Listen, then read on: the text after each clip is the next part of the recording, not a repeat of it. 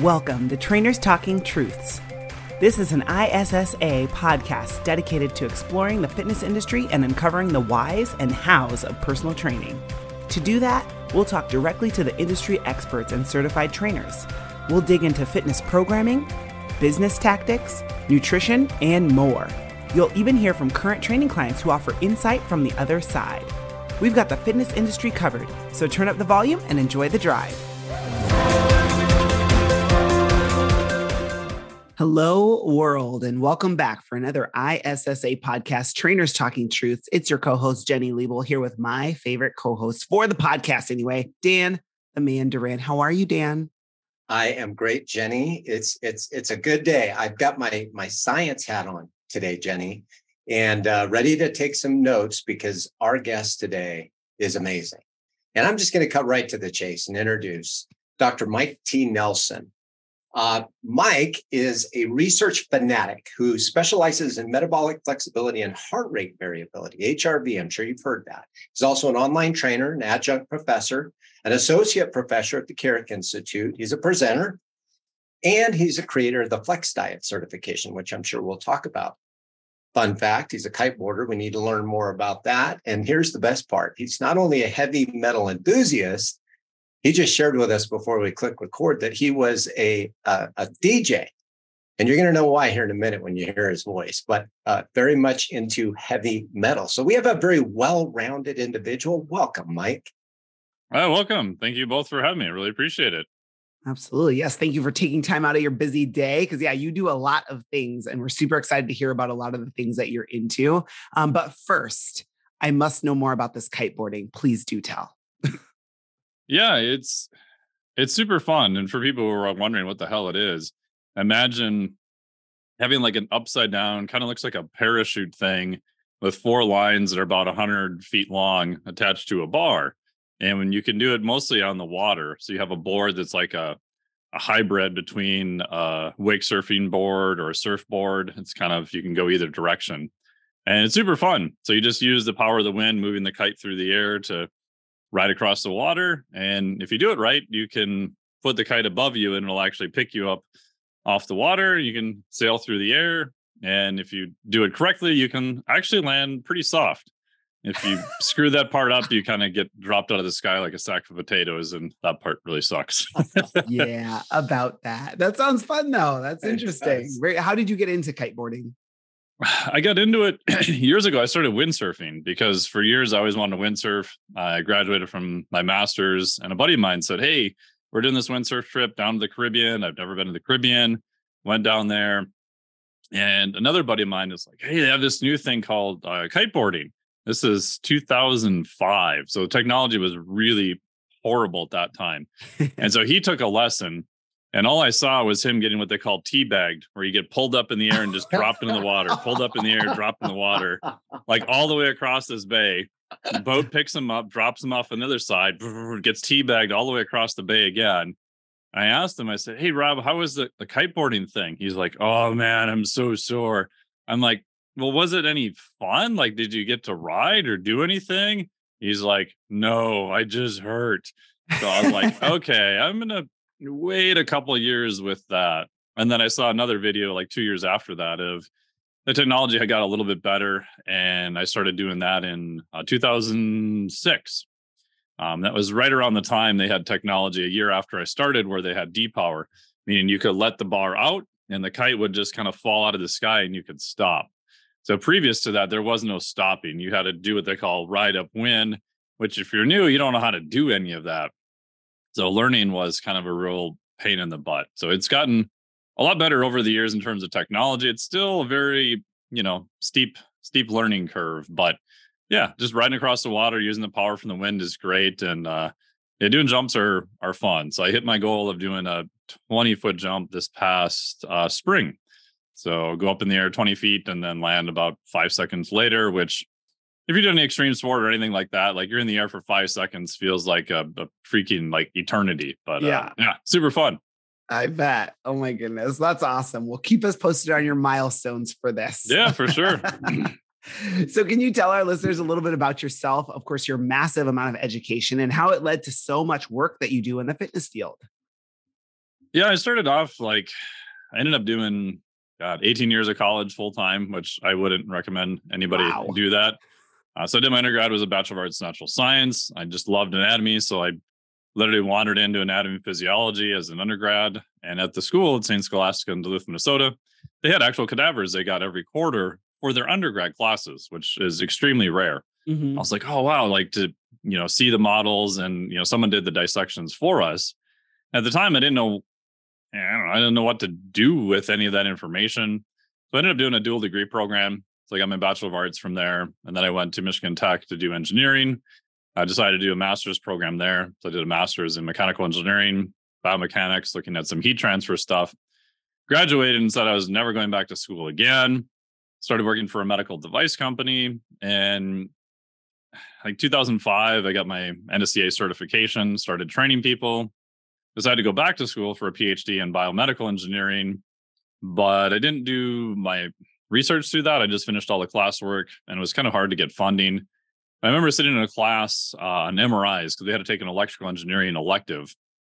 And I'm sitting there, and the professor comes in and he goes, okay, now we're going to derive all the equations used in an MRI. And he's writing all this stuff on the board. And I'm looking around, I'm sitting here with, master's, PhD students in, physics and mathematics. And they're all just feverishly writing all this stuff down. And I poke the guy next to me hey, do you know what's going on? He's like, no. And he's just frantically writing stuff down. And what I found out later was there was a math prereq that I didn't have, because I assumed math ended after calculus 4. It turns out it doesn't. And so at that point, I'm okay, I either survive this class somehow and pass and then finish this degree, or I'm out of here and I go somewhere else. And so I left that after 5 years and went to the PhD program in exercise physiology, and ended up finishing that. And like I said, started working with clients in 2005, 2006, did the thing where I worked in the gym as a trainer for a while, which was great. I mean, I liked it, but I also realized for my personality, if I had to be on the floor 30 to 40 hours a week, I would jump off a bridge somewhere. I just couldn't. As an extreme introvert, the amount of interactions with humans was a little too much for me. But I love the problem solving aspect. I loved all the physiology. I loved all the other things around it. So I ended up pivoting later to doing online and just kind of went more down that path. Nice. Well, at least you knew that about yourself.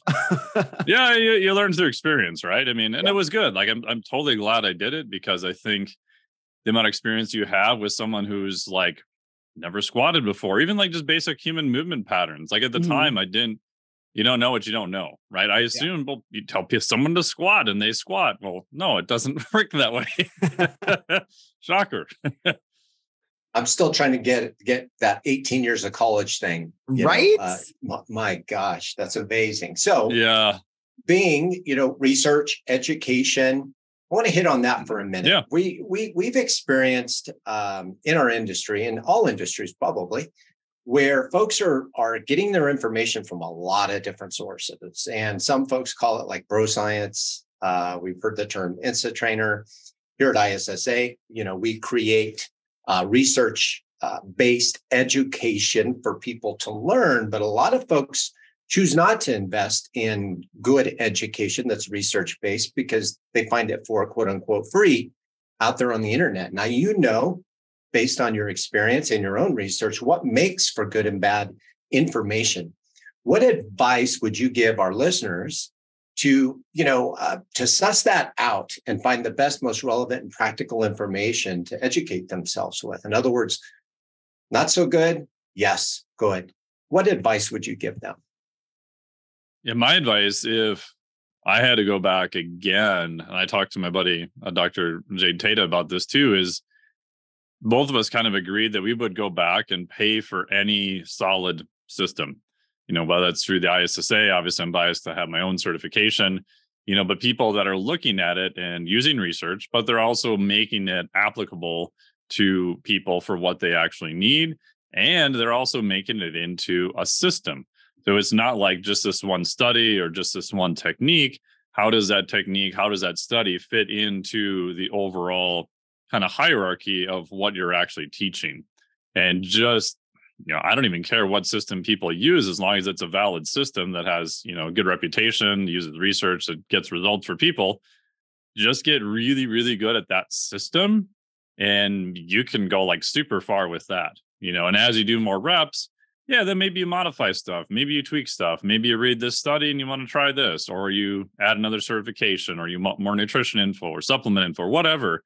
But I think I know I'm guilty of this. I spent too long trying to feel like I had to piece everything together myself, but I didn't have anything to stick it to. It was all this random stuff, and the amount of mistakes I made and the poor clients I trained at first and all that stuff. I think I could have dramatically shortened that learning curve by just buying into one system and executing that system and getting really good at that. And then going on and trying to figure out, okay, what am I going to do next? So for me, later on, one of the things I had was, okay, for me personally, how do I know I'm at a certain level with a certain information? Like, what are my internal metrics? So for me, if I'm doing something new, like I just started doing some hands-on work like 10 years ago, my internal thing was, okay, who am I going to follow? I'm going to pick one or two people and learn as much as I possibly can from them to shorten my learning curve. I'm going to learn from some other people. Okay, then can I charge someone to pay me only for that particular thing? Can I charge people money to pay me only to do hands-on soft tissue work on them, for example? Cool. Okay, so that justifies that my skill level is at a certain area because people are paying me for it. They're not paying me for anything else. And then can I potentially teach for one of the organizations? Cool. Once I can do that, again, this is just for me personally, I feel like, okay, now what can I add and kind of, mix around in it? Oh, maybe I can add this or add this, neurologic component or these other things, instead of trying to get really good at everything, not necessarily applying it, not knowing really how good I was because there's no verification to determine that other than, I think I'm okay. That gets to be messy. Like I remember Tom Myers saying this once. He's like, if you have a really good chef, they understand all the things that go into, like, say you're making a really good stew and they can put weird stuff in there that seems odd, but in their skill level, it makes perfect sense. It turns out great. He's like, if you're not a chef and you're not very good and you just throw a bunch of stuff into a pot, you have like shit stew that nobody wants to buy. You have a whole bunch of stuff in there, you put in a lot of effort, but end result, it didn't really turn out so good. Yeah, that makes perfect sense. And I love what you're saying about picking a system and then getting really good at it. And you make a great point, Mike. A lot of people don't. They're like you said, they piece things together, or they try a system and they're like, I don't know if this works. Oh, wait, this is the next biggest, newest thing. And then they jump over to that. And then they do this. And that, so they don't have something consistently that they're delivering. Would you say that a lot of these systems are research-based? Obviously, they should be, right? Scientifically based. But would they find it like in a journal, or is it like, are there other resources that you would tell a student or a certified professional, like, go look at this to find out what actually works? Where would you send them? Yeah, I internally kind of divided into research, right? So research, I think it's definitely worth your time and effort to pick up the skill of reading primary research. Go to PubMed. You don't have to be a wizard in statistics, but you may have to take some continuing education just to understand how to read a research study. Right. Because that is a skill level. Luckily, when you do a PhD, that gets beaten into your head and it's expensive and a long process. Definitely not something I'd recommend to everyone, but it's useful because you leave with the skill set of being able to read research. What are the pros? What are the cons? What are the limits? I think you can kind of learn some of that yourself. So you can read primary research and you don't have to trust what expert Bob said on the internet. And even, some experts are not always correct either, or they're not talking about the same context you're thinking about, or it's a 60-second clip and there's no way they can cover the whole research study in 60 seconds.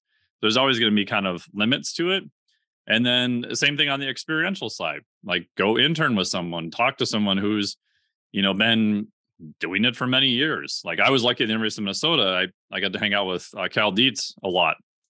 And so I would wander over to his gym, be like, hey, buddy, what's going on? And sit on his couch and ask him weird questions. And most of the time, he understands the research, but 90% of the time he's like, oh yeah, we did this experiment, like 10 years ago, I had this $50,000 squat plate and we did this and that. And, like he has all the data of different experiments that he's run over time. And, some of the stuff initially I heard, I was like, I don't know, man, that sounds batshit crazy. Like him telling me that, oh yeah, collagen, you take collagen before and it helps with soft tissue stuff. I'm like, what? The collagen's a horrible protein, whatever. And 5 years later, there's some good research from Keith Barr's lab and other places showing that, holy crap, he was actually correct. Right. So I think if you find someone who has a lot of experience and is getting good results, they may not necessarily know why, but you know that they're getting a valid result from it. And if you can go and read primary research and try to determine, okay, this study showed this, but it was in this population, I think you could kind of merge those two worlds and end up with something pretty decent. Yeah, but that's the key. Like you just said, you're finding the results, but what population was tested, right? Totally. Was it a certain age group? Was it a certain gender? Was it a certain demographic? Like you have to understand that. And that comes from the research specifically. So yeah. And what are the limits of that? And know when you're overextending it. Like, I don't have any problem with someone who's saying, hey, this study was done in this. We think it may help this population. Cool. Okay. That means you understand the limits of that research. There is no other research on, elite level athletes, but we're going to assume that this transfers. Okay, cool. Versus, oh, this study was done in, one-eyed ferrets, so it's going to transfer to my elite track athletes. Well, I don't know, man. That's a pretty big leap.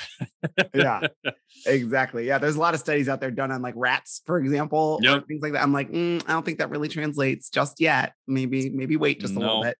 Yeah, and a lot of, unfortunately, the reality is, I get why people do animal research. There's a time and a place for it, but most of it doesn't transfer to humans. But some of it does. So you can't say it's never going to, but the odds are, yeah. I love it. Now you have a metabolic flexibility certification that you've created. You mentioned it earlier. We want to hear more about it, called the Flex Diet. You also have Flex Diet podcast. Phenomenal, by the way. Favorite episode with Adam Bornstein. Love it. Oh yeah, I love that. I've listened to it like 5 times. Thank you. Great podcast, by the way, guys. We'll put the link in the description episode so you guys can check it out. Hundreds of episodes, by the way, over 200 episodes. So plenty to listen to. But can you describe for our listeners what metabolic flexibility is and how does this apply to the real world? Yeah, I mean, I got lucky that ended up being my research topic. So I started looking at this like 15 years ago when I started my PhD. And as you guys know, in the fitness world, especially for nutrition, it's always like, if you want to write a good diet book, right? And this isn't Adam's book, which is great. It's just, okay, gluten's the devil, or carbs are the devil, or high fat's the only way to go, keto for life. You have to pick like one camp and you have to say it works for everything. Like, you just disregard context and there's your book. And everybody knows, who's worked with anyone, that just doesn't apply. Like, again, the context matters. Is it for a healthy person? Is it an athlete? Is it a diseased population? And when you look at it, you really are only using 2 main fuels primarily. You're going to use carbohydrates and you're going to use fats. Like, yes, lactate, ketones, all that other stuff matters, but those are the primary 2. The metabolic flexibility is how well on one end of the spectrum can you use carbohydrates, how well on the other end of the spectrum can you use fat, and then how well can you transition back and forth between those 2. So to me, that's a much better theory because it actually respects like how your physiology is actually working versus saying, oh, this is good, this is bad, too much protein is horrible, your kidneys are going to fly out of the other side of your spine. Like, all these like little myths that just never seem to die or go away. Yeah. So how do you use that concept when you're like coaching a client? Is it like we're looking at the foods that they're eating? Is it we're looking at the intensities that they're exercising at? Is it a combination? Yeah, it's actually a combination of both. So one of the ways you would look at it is if you are programming some high intensity interval training or like a heavy strength session, the main fuel for that is going to be carbohydrates. So your next thought would be, okay, how do I make sure the athlete has enough carbohydrates? Either potentially stored ahead of time. There's some storage in the liver, there's some storage in the muscles, muscle glycogen, or I'm going to maybe provide them through their dietary approach more carbohydrates on that particular day, because that's going to help with their performance in the gym or doing their intervals or whatever they're doing. The flip side is if you want to use more fat, lower to moderate intensity exercise, walking, just hanging out, fat's actually a much better fuel source for that. Your body can more efficiently create a lot more energy. However, it just takes longer. So if you said, well, I'm only ever going to use fat, you're going to give up. The research says 8 to maybe 10% of your absolute speed and power, like right off the top end. If you don't care about that, then it doesn't matter. But I would argue most people probably care about that. So again, each fuel has its sort of range of what it's best for. And once you understand that, it just makes it programming better. I have a concept in the Flex Diet Cert I just call macro matching. So if you want what I call a eustress model, so EUSTRESS, you want to maximize performance and help get better body composition. If you're doing strength training, high intensity intervals, you'd want more carbohydrates available. If you're doing a lower to moderate intensity, you want to train the body to use fat at a much higher intensity. So both ends of the spectrum are appropriate. They're just used at different times. We're back at it for another ISSA Rapid Review. Christine had this to say about our Certified Personal Training course. I really enjoyed this course, and I would recommend it to others looking to get certified. Well, we're glad you enjoyed it, Christine, and thanks for being with us. Love that. Very interesting. And I followed everything that you were saying, and that makes perfect sense. Oh, cool. And the strategies, it depends. It really depends. Like the average person, like you said, it may not matter so much. But for somebody who wants to do something specific, this is where you start getting a little bit more specific with them.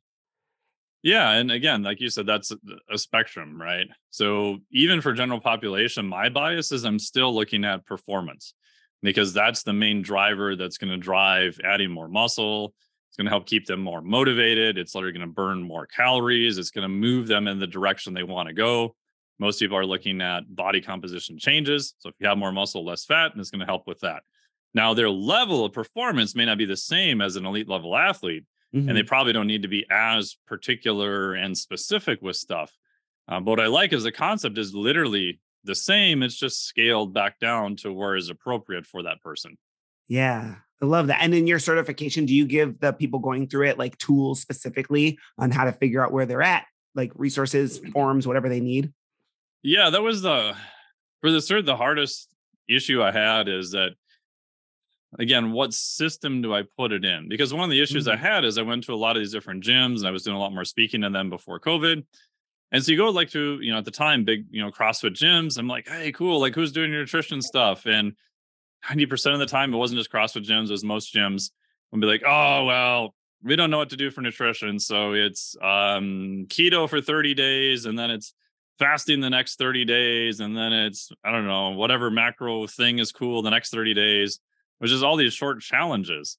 Yeah. And there was no system, there's no periodization, there was not a lot of thought because coaching nutrition is generally pretty difficult.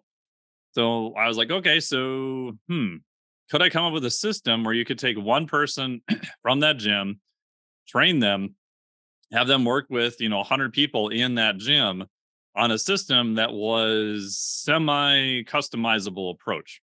Everybody would get a little bit different, but it would tell them where to start. And the main issue I had with that was trying to determine, okay, so out of all the interventions to do, how do you determine what is the first intervention that they would do? So for example, I had a lot of conversations with clients about sleep, especially the last few years, sleep has become a lot more sexy. And on the physiology side, cool, I can pull up reams of data to justify like why sleeping more is going to help your performance, your body comp, metabolic flexibility, all sorts of stuff. But as you guys know, having a conversation with a client on day one about sleep, I'd rather pound my head against a wall because at the end of the day, it comes down to, okay, so we went through your whole schedule. Bob, you're sleeping 4.5 hours a night. No matter how much we optimize your quality of sleep, like you're just going to need more sleep, right? And it comes down to, those 2 hours I hang out and watch Netflix at night, you're telling me to go to bed. Kind of, yeah, you're not going to put up your kids for adoption. You're not going to, drop your job. You still want to train. And so it became this very difficult conversation. And what I realized was I came up with something called a coaching leverage, which was the physiologic impact times the client's ability to change. And that score would then determine what would be the first item you'd work on. So sleep on a 1 to 10 scale, very high physiology, like probably a 9, maybe you could argue a 10. Like client's ability to change was like a freaking 1. It's a very much a long-term, play where you can make changes, but it's not the easiest thing to start with. Where protein, I'll tell people, especially for body comp and performance, hey, did you know you can eat more of this one thing and lose weight? I'm like, what? I can eat more of something and lose weight? This is crazy. And it took a little education, but they're like, oh, cool, I can definitely do this. So physiologic, maybe a 9.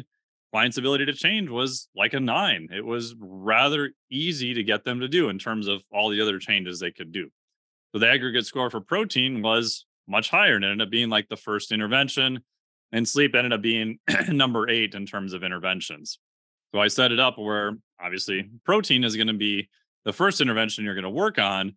So that way, when you have a new client, you're kind of rigging the system in their favor, right? You're trying to get them to do the thing that's paradoxically easier for them to do, but is also going to get them closer to their goal. So it's physically going to move their physiology to where you want it. And then the coach looks like a rock star. They're like, oh, wow, this is great. Everything's working so good. And then you can kind of work your way into, items that are a little bit more difficult from there. Oh, that is genius. Because so many people try and force that sleep. Like if that was it, like, no, let's focus on your sleep. I did that for years. Sleep. And you'll spend 3 months, 4 months, 5 months, focusing on sleep, and you didn't get anything else accomplished versus going about it the other way. I love that, Mike.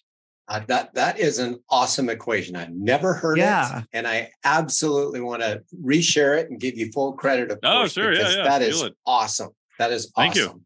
So, Mike, knowing that we were going to have you as a guest today, and 18 years of education, a lot of research, and a lot of studying of research, we thought, let's come up with some quick hitters, just some curveball questions that Dr. Mike can help us with. So the first actually ties into what you were just talking about.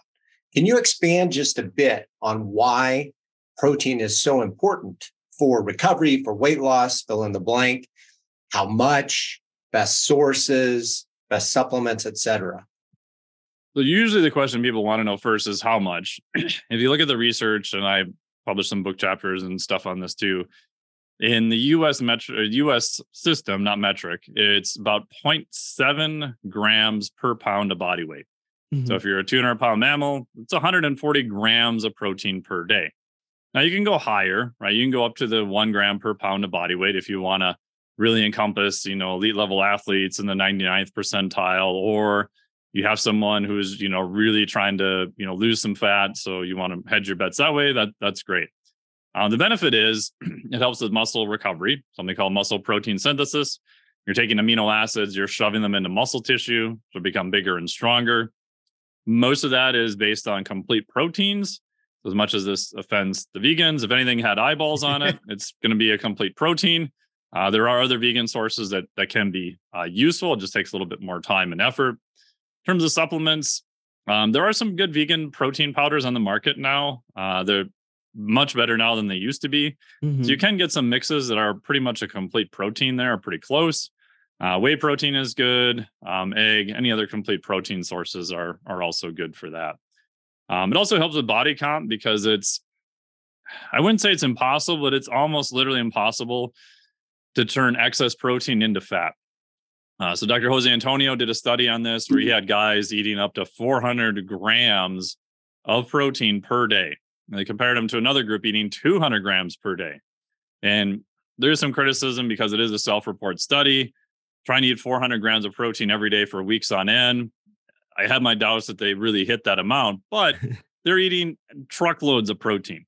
And what they found is comparing the two groups, when you go from 200 grams to 400 grams, you didn't add more muscle, like you didn't get better from that aspect of it. Saw no benefit in recovery, but you didn't add any body fat either. Like there was literally no difference in body comp between those two groups. So you can go really high on protein and it helps with satiety, gives people, something to eat, which is kind of an issue at times. And it's virtually impossible for it so far on the data we have to be turned into body fat. Interesting. So there's somebody out there who's going to be like, all right, I'm just going to eat protein for the rest of my life and not eat anything else. Don't do that. Yeah. We're just talking about within reason. Use right. Yeah. And at some point, right. And the question then is, was that going to be unhealthy? They did all sorts of kidney markers on them. They looked at microalbumin. They looked at actual damage to the kidneys. So far in healthy individuals, we haven't seen any reputable study that I know of that shows any damage to kidneys with high levels of protein.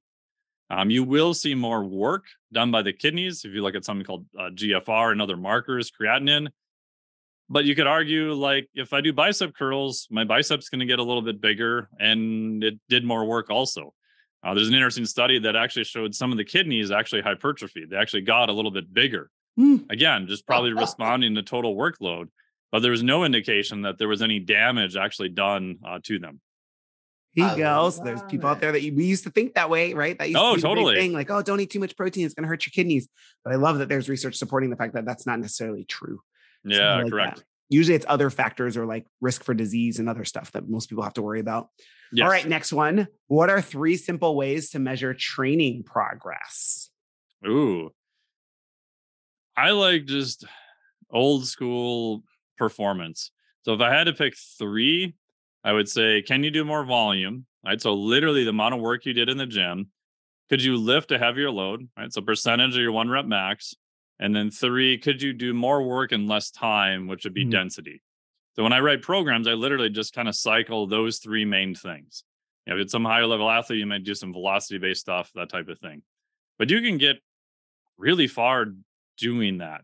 And if you are tracking that, at some point, you literally have to get stronger and add more muscle.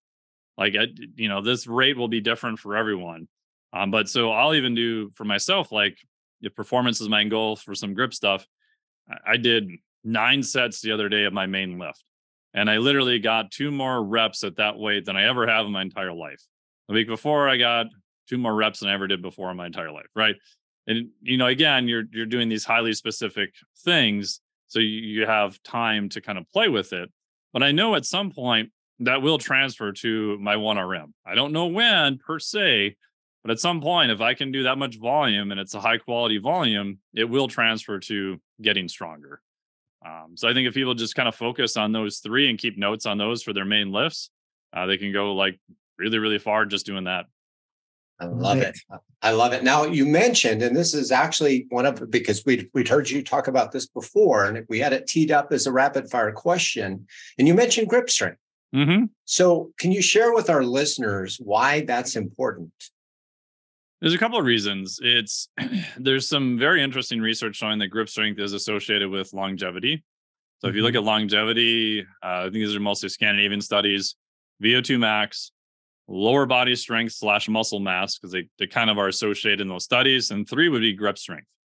Now, you could argue in those studies, grip strength was more of a marker of overall or potentially upper body strength. Yeah, that might be fair. My bias, although I don't have any data on this yet, is I do think it's probably a 2-way street. I would bet a fair amount of money that if you have a stronger grip, it will probably translate to a longer life. And then also, grip strength is just the interface of your upper body lifts. Your feet are the interface of lower body or full body lifts. So you imagine if you've got a fancy Formula 1 car and you put like really crappy tires on it, your performance is just going to kind of suck. And a lot of people, I find, grip strength is much lower than what I would expect for the lifts that they're doing. So just increasing it just a little bit, and they don't have to go crazy. They can just do some basic stuff, and all of a sudden their lifts go up. One guy I worked with years ago, he was stuck at a 585 deadlift for a single, and he was using a mixed grip, and I could see that his hand was opening up on the lift. And I'm like, hey, you've been stuck at this lift for almost like a year. I think it's your grip strength that's limiting you. It's like, no. And, he keeps doing stuff. 4 months later, he still hasn't hit his goal. He's like, okay, let me do this grip stuff thing. And we just did some basic stuff for him for like 3 months. And he hit 605, I think, for an easy single. Wow. And if you've ever had the inverse experience where you take and you put a pair of like fat grips on a deadlift bar, or you just go double overhand, or use an axle with like a 2-inch diameter, and you go to deadlift something that is well within your capacity to deadlift on a normal bar or a mixed grip, if you can't hold on to it, it is the weirdest sensation that you literally can't move. Like your hips don't come up early, like literally like nothing happens. Like you're neurologically just shut down at that point. And so the first time I did that, I was like, oh, and it's the weirdest feeling to, at the time I just did like 205 on an axle I couldn't do, but my deadlift at the time was like 405. And I'm like, what? This is so weird, but yeah. So just doing that, I think you have a good appreciation. Last component, everybody's had those days where they go and touch a bar and their first lift, they're like, oh yeah, this is going to be a good day. And normally they're correct. I would argue their grip strength is probably a little bit better that day, and they're feeling that sensation of being secure to the bar that is actually translating into a higher level of performance. Okay, that's what I was going to ask too, because I'm a strength coach for college level volleyball. Yes. And I remember reading some research like a year ago about grip strength and physical recovery or readiness to train, especially when they train in the morning. So I actually bought a grip strength tester just off of Amazon. And I asked my athletes to do a baseline. And then every day, if they felt like it, but at least once a week, I had them test their grip strength and compare it to their norm or their baseline. And if it was low, then we would back some things off or maybe adjust. And if it was high or at normal, then they were ready to go. What are your thoughts on that? Yeah, I agree. It's a super easy way to auto-regulate your stuff. People have used vertical jump. They've used all sorts of metrics. If you want to take that experiment and get even more crazy, we did this 5 years ago. The grip strength will actually even change a little bit depending upon the lift that they're executing. What we found was if the lift was quote unquote better for their nervous system on that day, their grip strength would stay the same or get a little bit better. If it was not as good for their physiology that day, it would actually go down a little bit. And people have had this experience, right? So have you ever done a lift where you're filming it or your coach is watching it and you're like, biomechanically, that looks good. And you ask the athlete, like, how did that feel? They're like, felt like dog shit. Like it felt horrible. I don't know why. It just felt bad. Right. Versus other lifts might be very, very slow, but it felt okay. Like you could kind of grind through it and it felt okay. So I do think there is a fair amount of variability there. Mm-hmm. And it makes sense that if you are doing lifts that are more in tune with your physiology that day, your performance will go up a little bit from that. And then you would want to work on those lifts more often to kind of maximize that. Love that. Really good info. Last question about grip strength, though, because I know somebody is like, again, yelling at their speaker, throwing things. The use of grips or straps. Thoughts? I mean, I think they can be useful. There's just a tool like, wearing a belt, like wearing anything else. I do think they can be overused, though. So one of the things I see is that people are always using straps for heavy lifts. The first thing I have them do is just not use them. I'm like, oh my God, but my lifts are so much lower. I'm like, yeah, but they'll come back up. Or use them on your last set or use them on your last form of exercises. So again, I think they can be useful, but I think they can just be like a belt. Like you see those dudes who go to the gym who are like bench pressing a plate per side and they still have their belt on and then they're doing preacher curls with their belt on. And you're like, what are you doing, man? Like you don't need a belt for that. Like, I don't think you're doing the thing you think you're doing. And over time, I would argue you're potentially increasing your risk of injury because you're overriding one of those components that should actually start to shut you down. If you've ever worked with someone who's had a shoulder injury, measure their grip strength. It goes in the toilet instantly. And it makes sense, right? Because if I can't hold on to an object, the odds are I'm not going to do more damage to my shoulder. So I think that it is kind of this feedback type thing. And I do get a little nervous of people always using straps, and potentially I think that may increase their risk of injury over time. I agree. And I definitely related to the belt for sure. Mike, I'm just letting you know, I could ask you questions all day. I'm pretty sure you have other things to do. So where can our listeners learn more about you and learn from you? Sure. The best place is the main website is just miketnelson.com. You can go there, you can get onto the newsletter. Like probably 90% of my content goes out to the newsletter. It's just free to sign up. Certification is at flexdiet.com, flexdiet.com. And then the podcast is a Flex Diet podcast. And I do have some stuff that goes out on Instagram, which is just Dr. Mike T. Nelson. Awesome. Yes, definitely check out the podcast, you guys. You have a lot of information floating around out there. And I love that because everybody loves free stuff, right? Free information. Yeah, plenty of free stuff. Very nice. Well, thank you so much for being here with us, Mike. This has been so great. Yeah, thank you so much for all the great questions. I really appreciate it. Absolutely. And Dan, do you have any takeaways or last minute things to talk about? I'm going to keep it short. I did have a story to tell, but I'll tell it when we're done recording. So I'll spare the listeners another Dan story. But what I do want to, restate is when Dr. Mike said, look for a system. It shouldn't be flavor of the day. I've been in fitness for quite a while, managed trainers, watched trainers in many gyms, as all of our guests here have, as well as many of you, if not most of you listeners. And what is very common is a trainer will learn a new exercise, whether it's from a conference that they've went to, a YouTube video, an Instagram, and every one of their clients is doing it the next day. Maybe good, maybe bad. Not here to say it's right or wrong, but the question is it part of a system? Is it part of something that's bolted together to create function or to basically, achieve a goal? So if it's not part of a system, think really hard about why you're doing it. Yeah. And I would piggyback on that. Not only learn a system, but like Mike said, get really, really good at it. Know all the ins and outs of it before you start changing anything or adopting new things. Like get really, really good at that one thing and maybe even be known for that one thing. I think that's a really cool idea that a lot of people forget about. They don't do it because they're on to the next thing and they do it too quickly. So again, thank you so much for being here with us, Mike. This has been super great. Definitely check out his podcast, you guys. Again, lots and lots, tons of episodes to listen to. Not all of them about nutrition either, but quite a bit of them are if you're interested in that aspect of health and wellness. But thank you guys for listening. And as always, go out there into the world, do all of the things, learn a system, and make good choices. We'll be talking to you soon.